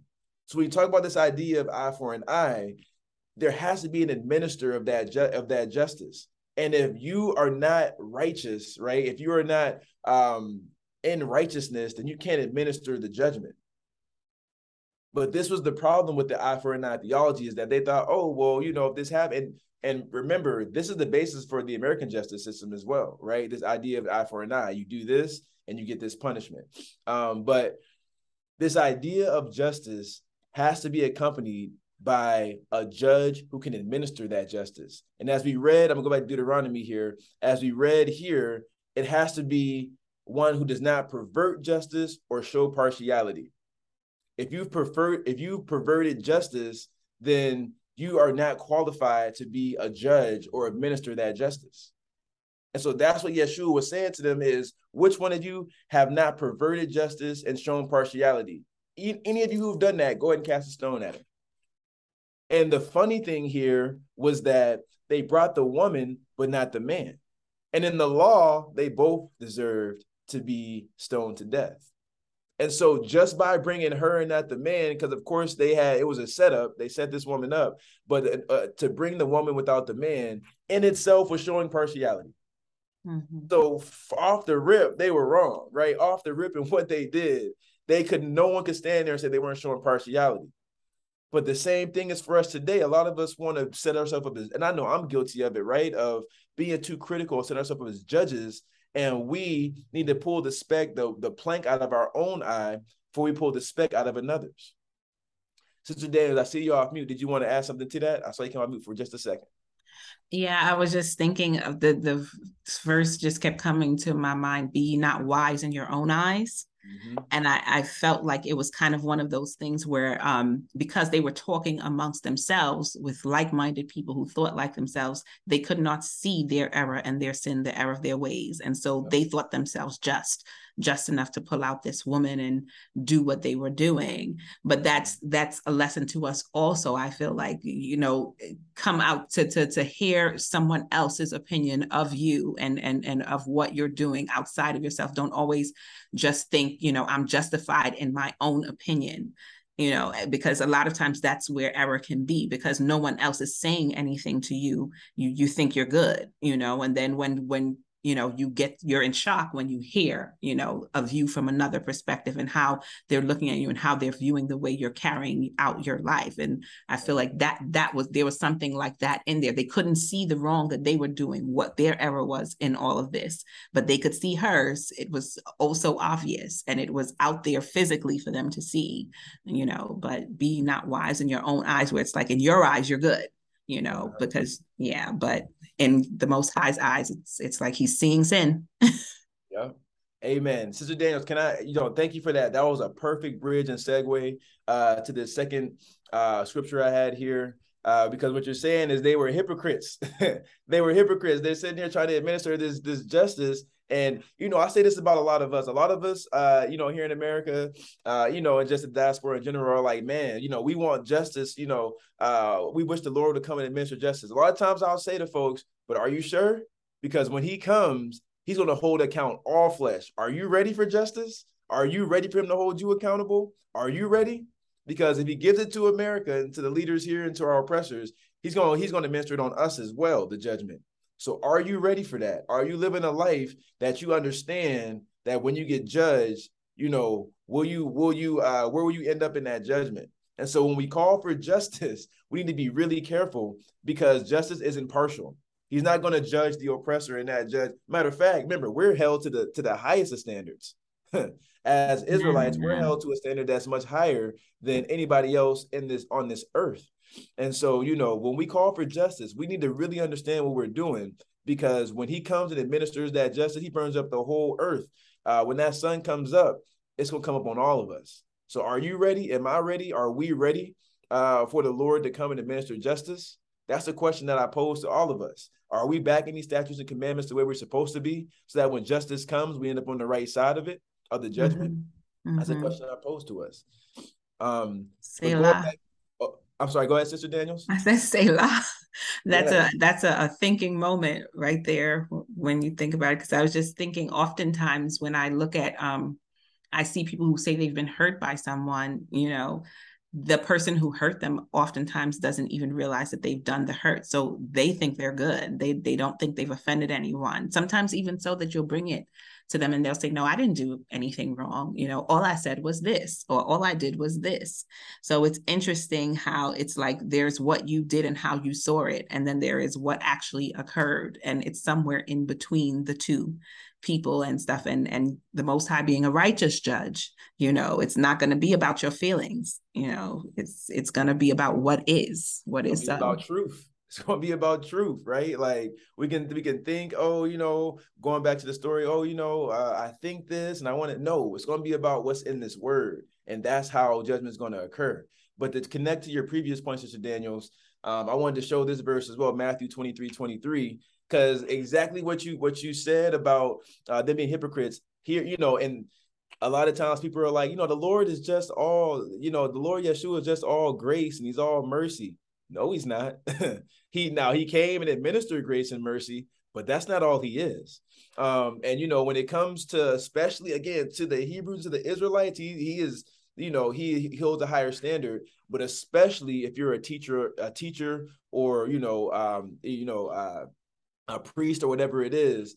And, you know, we're all held to that standard at this point. We're all supposed to be a royal priesthood. And so we're held to a higher standard. But here in Matthew 23:23, here are the woes that he's given to the Pharisees. And this is one thing he says, and we'll pull out from this piece about justice as well. He says in verse 23, woe to you, teachers of the law and Pharisees, you hypocrites, exclaims it, you hypocrites. You give a tenth of your spices, mint, dill, and cumin, but you have neglected the more important matters of the law, justice, mercy, and faithfulness. You should have practiced the latter without neglecting the former, you blind guides. You strain out a gnat, but swallow a camel. Man, woe to you. Woe to you, for you have neglected the more important matters of the law. So a lot of folks will say, oh, well, the Old Testament, and I'm speaking through the Christian perspective right here. The Old Testament, you know, that was all law. There was no room for grace and mercy or nothing else in there. That was all law. And then Yeshua, Jesus, comes and brings grace and mercy. That's not true. Grace and mercy have always been. Matter of fact, they've been the focal point. Listen to what he says here again. But you have neglected, verse 23, the more important matters of the law. The more importance of the matters of the law weren't keeping the law word for word, tittle for tittle. It was justice, mercy, and faithfulness. There it is right there. Justice, mercy, and faithfulness. It has always been the way of Yah to show mercy. It's just that in the person of Yeshua and in the Christ, it was perfected. And we saw a person do it. But it's always been. We've seen David get mercy again and again. We've seen every prophet, every father, everyone in the scripture got mercy at some point. They received, all of them have done things that were wrong and received mercy at some point. And so it's always been there. From the jump, it has always been there. In justice, there is an element of mercy. But in justice, there will also be judgment. And so we have to keep that in mind. Zedek, Zedek. Justice, justice, you must pursue. Here is something that I heard when I was a little bit younger, and I thought, it was good food for thought, of justice versus mercy versus grace. Justice is when you get what you deserve, right? And Sister Easter kind of spoke on that earlier. We want what we deserve. We want our 40 acres and our mule. We want the conversion of that. We want that kind of justice. And of course, when folks call for justice, it's usually a retaliation or a retribution for an action that's happened. My family member got murdered. I want justice for this. I want this person to end up in prison. I want, I want justice, right? Somebody gets what they deserve. Mercy is when you don't get what you deserve, right? So mercy is saying that, you deserve this thing, but I'm gonna forgive you anyway. I know that, you committed this crime in the American criminal justice system. It has no room for mercy, right? If you murder somebody, then no one's going to have a judgment that says, hey, we found the evidence, after preponderance of evidence, you are guilty of this crime, like you committed this murder, but we're going to let you off this time, we're going to give you mercy, we're going to let you off free. That doesn't happen, right? There's no room for mercy in that system. But in the theocratic system, there is room for mercy. We see it right here in verse 23, justice, mercy, and faithfulness. There have been so many times, and in our own life, we deserve death, for the wages of sin is death, but the free gift of God is eternal life. We deserve death, but we found mercy through, whether you want to say through the Mashiach, or whether you want to say, however you want to say it, we found mercy in the Torah, in the person of the Torah at the very least. We found mercy. But what is grace? Grace is when you get what you don't deserve. So what grace says, it says in the scriptures, I will remove from you in the Psalms, I will remove your sins as far as the east is from the west. I won't even see them anymore. So to get from mercy to grace, grace is saying that not only will you get what you don't deserve, but I won't even remember it. I won't even hold the sentencing against you. It's completely washed away. Or you're born new, right? There's grace. You're born new. I'm completely washing the old away. It's not that I'm going to say, you got the sentencing, but, you receive. No, it's completely washed away and you're new, right? So that's why grace is the highest of these, because it's, how can we as human beings even administer grace? Even when we forgive somebody, we always say we forgive, but don't forget, blah, blah, blah, things like that. That's mercy, right? You forgive, but don't forget. In grace, you forgive and you forget. And that's that kind we talked about last week. That's that kind of love that I would probably advise my seed. Look, if somebody do you wrong, you can't just keep letting them do you wrong. At some point, you got that grace. That's that crazy love. That's that love that goes above and beyond. That's that agape, that love that goes above and beyond. And even when you are dead wrong, it still comes for you. That's what grace is. But okay, Sister Easter, I know we here again, and I need like 5 more minutes. I just need like 5 more. I got to hit, that was only chapter 16, a couple verses there, but this parasha was so rich. There was so much to pull out of this. You can continue, sir. Okay, I had to hit this one because this other one here, we always talk about the Messiah and the Messiah coming, etc. I just wanted to show, because in this parasha is the verse where we see the basis for every person in the Brit Hadashah, for all of them saying, are you the prophet? We hear that a lot, but I don't think we understand what that refers to. So I just wanted to read this, and I'm not going to do an analysis on the scriptures as I plan to. Again, went a little long, but I at least want to read the verse so that, if you are a believer in Mashiach, you can at least see what's going on when you read these scriptures where it's asking, are you the prophet? So really quick, I'm going to read from Deuteronomy 18. I'm going to read the verse and then read how many times in the Brit Hadashah we see somebody referring to this exact verse right here. And so this is chapter 18 of Deuteronomy. And I'm going to read 15 through 19. I'm going to read 15 through 19 in chapter 18 of Deuteronomy. And again, there was a lot in here, y'all. There's so much in here, you know, that we're not going to get to. But just know that the overview of this parashah was all about appointing judges and justice. So I'm actually going to start at verse. I'll start at verse 15 through 19. The Lord your God, well, remember, this is Moses speaking. The Lord your God will raise up for you a prophet like me from among you, from your fellow Israelites. So the prophet always has to come from our own tribe, right? From the Israelites. You must listen to him, for this is what you asked of the Lord your God at Horeb on the day of the assembly when you said, let us not hear the voice of the Lord our God, nor see the great fire anymore, or we will die. And that's, if you want to check that out, that's Exodus 20. We read that every Shabbat, right after the 10 Commandments come. The Lord said to me, what they say is good. I will raise up for them a prophet like you from among their fellow Israelites, and I will put my words in his mouth. He will tell them everything I command him. I myself will call to account anyone who does not listen to my words that the prophet speaks in my name, my God. He will call to account anyone that does not listen to the prophet. But a prophet who presumes to speak in my name, I have not commanded, or a prophet who speaks in the name of other gods is to be put to death.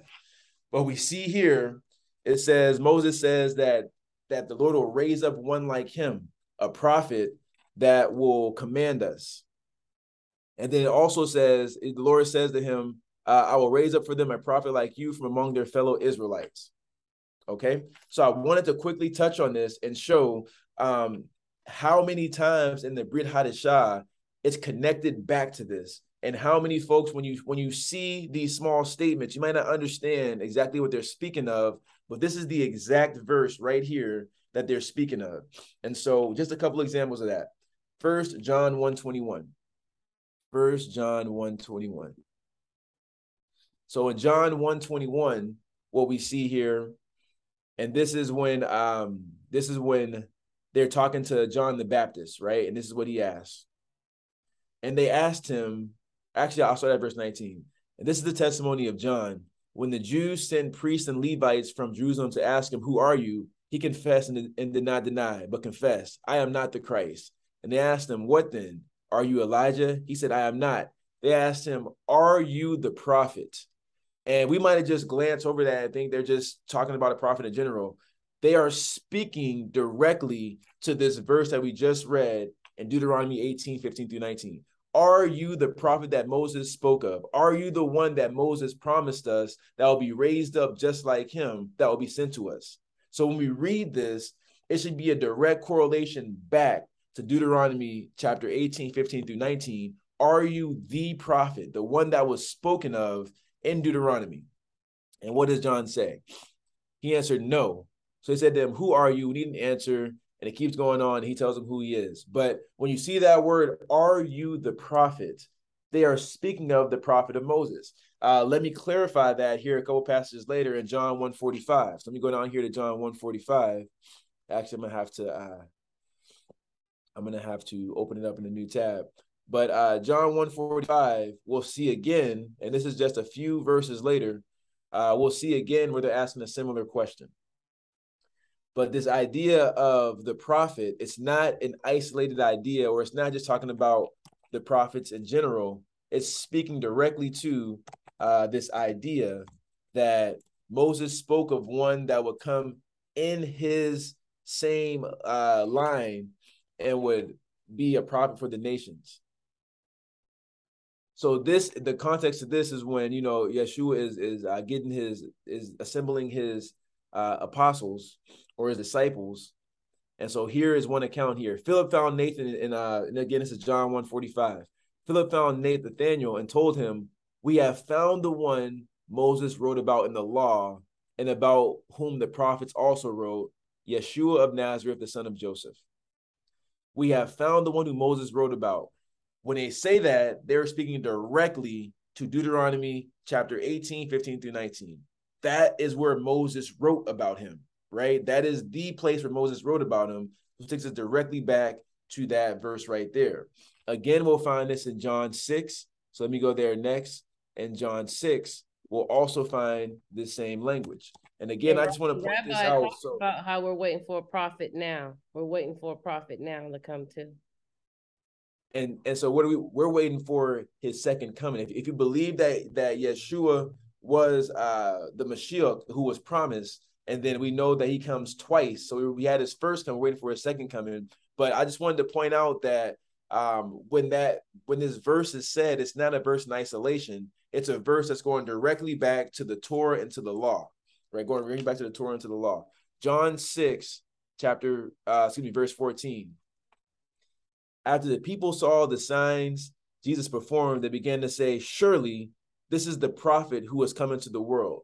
Whenever you see the prophet, they're talking about Deuteronomy 18, 15 through 19. Yeshua, knowing that they intended to come and make him king by force, withdrew again to a mountain by himself. So they understood. And this, to this day, for traditional Jews and for us as Hebrew Israelites, we should be at the Passover, we should be setting out a cup for Elijah, because we know Elijah predates the prophet that is to come. And so we're trying to usher in the Messianic age. Put the screen on you, please, Minister Griff. I have a couple more verses I want to go through really quick before I put the screen back on. Okay, sorry about that. Go ahead. No worries. And then also, let me go here and show this one as well. In Acts 3, 22 through 23, we see this once again. Moses said, the Lord raised up for you. And again, this is where you clearly see it, right? Where in Acts, I believe this is Peter saying this, but he literally gives you the verse where it comes from. Again, this is Deuteronomy 18, 15 through 19. Moses said, the Lord God will raise up for you a prophet like me from your brothers. You shall listen to him and whatever he tells you. And it shall be that every soul who does not listen to that prophet will be destroyed from the people. Again, when we talk to Christians and they say, oh, I have freedom in Christ, so I don't have to keep the law. That is not true. It's one law, one teaching for everybody. And we see it right here in the foundation of the church, that Yeshua was the prophet as laid out by Moses in Deuteronomy chapter 18. And his words are from the Torah. His commandments are from the Torah. So if he says, well, if you love me, you'll keep my commandments, he's saying, if you love me, you'll keep Torah. And yeah, there's grace, there's grace and there's mercy. There's those things that are in effect, just like they've always been. But that does not give us an excuse as either native born Israelites or as those who are being grafted in through, the Christian, whatever it is. Everyone, there's one law, one teaching. We should all be keeping Shabbat. We should all be keeping Passover. We should all be keeping these things because Yeshua is in the line of Moses. He is the one that Moses said, the Lord God will raise up for you a prophet like me from your brothers. You shall listen to him in whatever he tells you. He only told you the Torah. Everything he spoke, everything he did was to fulfill the Torah. So how can we say we're keeping his commandments? How can we say we're listening to him if we're not going back to the Torah? That would be my question for everybody out there, both Israelite and Christian, whoever else. Let me just give one more here. Sister, give one more, and then I'll go ahead and wrap it up for today. The last one here is from Acts 7, from Acts chapter 7. So let me give this one really quick, and then we'll go ahead and wrap this up. Acts chapter 7, verses 37 through 38. You'll again see that every time Yeshua is spoken of as the prophet, it's the prophet that Moses spoke about here in Deuteronomy 18. Acts 7, 37 through 38. It says, this is the Moses who told the Israelites, God will raise up for you a prophet like me from your own people. He was in the assembly in the wilderness with the angel who spoke to him on Mount Sinai and with our ancestors, and he received living words to pass on to us. But I'm going to read a little bit further here. But our ancestors refused to obey him. Instead, they rejected him, and in their hearts, they turned back to Egypt. My God. They refused to obey him. The Catholic Church has twisted these scriptures and gotten us to refuse to obey the prophet. Because now we say, oh, there's freedom in Christ, so I can eat all the pork I want to eat, and I can run and do these things and do those things, and if I just repent, I'll receive grace and mercy. That is a misinterpretation of the scriptures. If you are willfully doing things that you know are against the Torah and against the scriptures and against the teachings of Mashiach, Yeshua, if you're intentionally doing that, there no longer remains a sacrifice for sins. It says that in Hebrews 10. At a certain point, you have to take accountability for who you are in the word. God has called us to be a holy nation, a royal priesthood. He set us apart. That's not to do whatever we want to do. That's not to be out here making money in whatever way we want to make and just saying, you know, that the ends justify the means. The end never justifies the means. It's time to come back to these statutes and commandments. For my Christians out there, it's time to come back to these statutes and commandments. For my Israelites, especially for us, because we have a covenant. When we transgress that covenant, we receive the curse. It's time to come back to these statutes and commandments. If we're talking about Yeshua, Yeshua came in the word. He's the one that Moses spoke of, the one that was raised up for us from our own people to be able to tell us how to keep the law and how to keep the covenants. We have to stop transgressing his words. We have to, as both Christians and especially for Israelites because of the covenant, we have to stop transgressing his words. Christians, y'all are grafted in. And y'all become native-born sons if you're grafted in. So if you become as a native, that means you have the same law and the same teachings. Israelites, time to reclaim our heritage. Go back to our first love, to our laws and to our teachings. That's the only way our community is going to come back to what it's supposed to be. Take your screen down, please, so we can see you. Thank you. It's not going to be, we can go out there and we can, fight for social justice all we want. We can go out there and do all these things. And there is a place for that, right? We should always be pursuing justice. But nothing's going to change until we come back to these laws and these commandments, these statutes and these commandments. And we may not be perfect. God doesn't call us, he calls us to be blameless. To be blameless. Once you know it is wrong, do it no more. That was the way of old. That was the way of, Abraham did many things that were I wouldn't say considered sin just yet because the law hadn't been administered just yet, but he did many things that were against what would eventually be the law. So did Joseph, so did Moses himself didn't make it into the promised land for certain reasons. So we're not called to be perfect, but we're called to be blameless. Once you know it is unrighteousness, stop doing it. Once you've heard better, you do better. Be not just hearers, but doers of the word. And so this entire parasha is about justice. It's about judges and justice. And the question for you is, are you going to pursue justice? Are you going to pursue the words of the Torah because justice is there? Are you going to pursue mercy in that and not be the one who thinks that you are the judge that can administer the law? That is not your place. That is the place of Yeshua the Mashiach. He's the one alone who can administer justice. Mm-hmm. He's the one who will administer the final justice amongst us. So don't be the person that is going around judging everybody. Meet folks where they are. Wherever they are, meet them there and have mercy and show them the path, show them the way back to their first love. Don't be the person that's sitting there judging our community for whatever is going on. Instead, be the person that shows mercy and administers justice. Mm-hmm.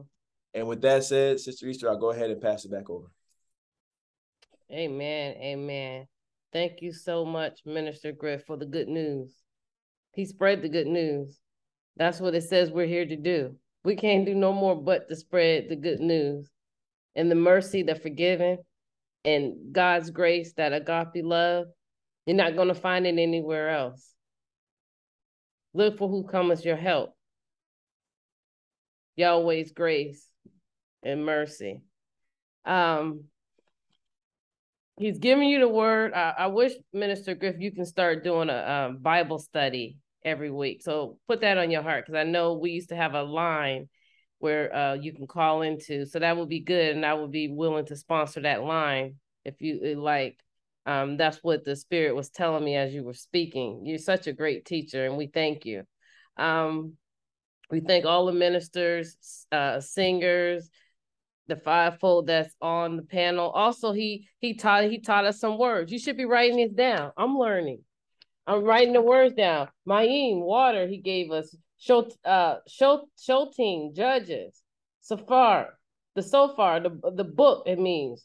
The Reah, the see or behold. And the Zadet, justice. I'm writing them down. We've given you words in the past. Minister Mike. I mean, it's all here. We're giving it to you. Are you going to receive it? Is the question.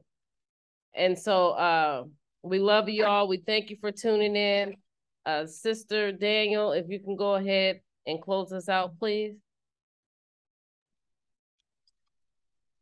Praise Yah, everyone. Praise him. Everyone ought to praise him and give him praise. Amen. We just want to thank you, Yah, for your goodness and your mercy and your glory. We just want to thank you because you shined your light upon us and because you've awoken us and because you've counted it not robbery to have us experience you. We give you glory, we give you honor and praise, and we just want to lift our voices unto you and just sing a little bit of this song. And most of you probably know this, whether you're from the Israelite space or the Christian space, you've probably heard it somewhere.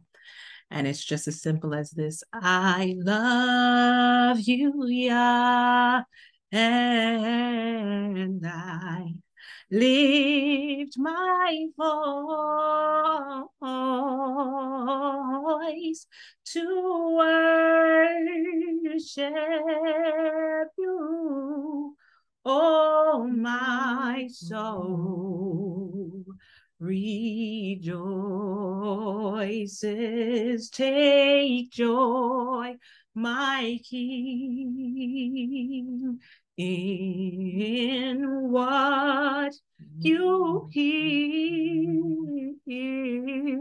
and let it be a sweet, sweet sound in your ear. One more time. I love you, Yah, and I lift my voice to worship you, oh my soul rejoices. Take joy, my King, in what you hear, and let it be a sweet, sweet sound in your ears. We exalt thee. We exalt thee. We exalt thee. Oh, yeah. With all our hearts, we exalt thee. We exalt thee. We exalt thee. Oh, yeah. And we just want to praise you. Hallelujah.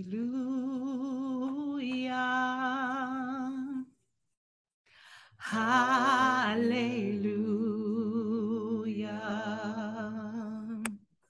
Hallelujah.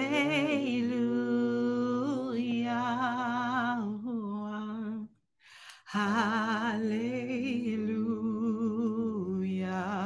For you worthy. Hallelujah. of all the glory, the honor, and the praise. Hallelujah. Lord, we bless your name. We bless your name. Hallelujah. Bless the Lord, oh my soul. Yah, we love you. Yah, we love you. Yah, we love you. Yah, we love you. Name on high. Yah, we love you, for there is none like you. Yah, we love you. In all the heavens and the earth, Yah, we love you. Bless Yah, oh my soul. Hallelujah. We bless your name. We bless your name. We glorify your name. Hallelujah. We glorify your name. We glorify your name. We glorify your name. Hallelujah. Yeah, we just want to glorify you and give you glory and honor and praise. And we thank you. We thank you for your goodness and your mercy and your favor towards us, and that your faithfulness reaches throughout the clouds. Be exalted, oh Yah, above all the Hamashim. And let your glory and your honor be in all of Haaretz. We bless your name. We glorify your name. There is none like unto thee, O Lord among gods. There is none like unto thee, glorious in holiness. You are fearful in praises. You are doing wonders throughout the land. The fact that we are living today, we are grateful. We are so grateful. Oh, none can compare to all of your works. None can compare to all of your majesty. We thank you that the word was made flesh and dwelt among us, and that we beheld it as the only begotten Son, full of grace and truth. We thank you for your living Torah, for if we could have gotten it wrong, we have no excuse, oh Father. We thank you because you've made a way of escape for us. Hallelujah. We glorify your name. Be glorified in us. Hallelujah. Be exalted. Hallelujah. Glory be unto your name. Hallelujah. Your matchless name, for you are a matchless King that none can compare to. We thank you. We thank you, O King of Kings and Lord of Lords. We thank you that you are a power and you are the most excellent one. We thank you. We glorify your name, that even when our bodies may not know it, our flesh, but our spirit knows it. Hallelujah. Hallelujah. And we pay homage to your name each time that we say Baruch atah Yahweh Adonai. We give you glory, we give you glory, we give you glory, we give you glory, for you are great. You are the great God. You are the great and the highest. We bless your name, we bless your name, we bless your name, we bless your name, we bless your name, Baruch atah Yahweh Adonai. Hallelujah. Eloheinu melech haolam. We bless your name, we bless your name, we bless your name. We bless your name. Hallelujah. Hallelujah, hallelujah, hallelujah. Now let the words of our mouths and the meditations of our hearts be acceptable in your sight. We just want to thank you. Baruch atah Yahweh Adonai, Eloheinu melech haolam asher b'chabanu michol ha'amim, wa natan lanu et torato. Baruch atah Yahweh Adonai noten haTorah. We glorify your name. We glorify your name. Be glorified in us. Be glorified in your people. Yah, be glorified in us.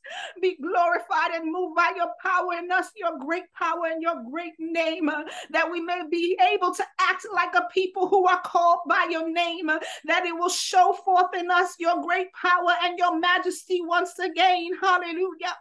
Hallelujah. Hallelujah. Hallelujah. In us, Israel, remember mercy. And as we teshuvah, Lord, we pray, oh Father, that our steps will be ordered by you. Hallelujah. We glorify your name. We glorify your name. Yaverecha Adonai veishmarecha, Yaedonai panavalecha vikunecha, Yisa Adonai panavalecha v'yasem lecha shalom, v'yasamuet shemei b'nei Yisrael. Ani avarechem, Hallelujah. Hallelujah.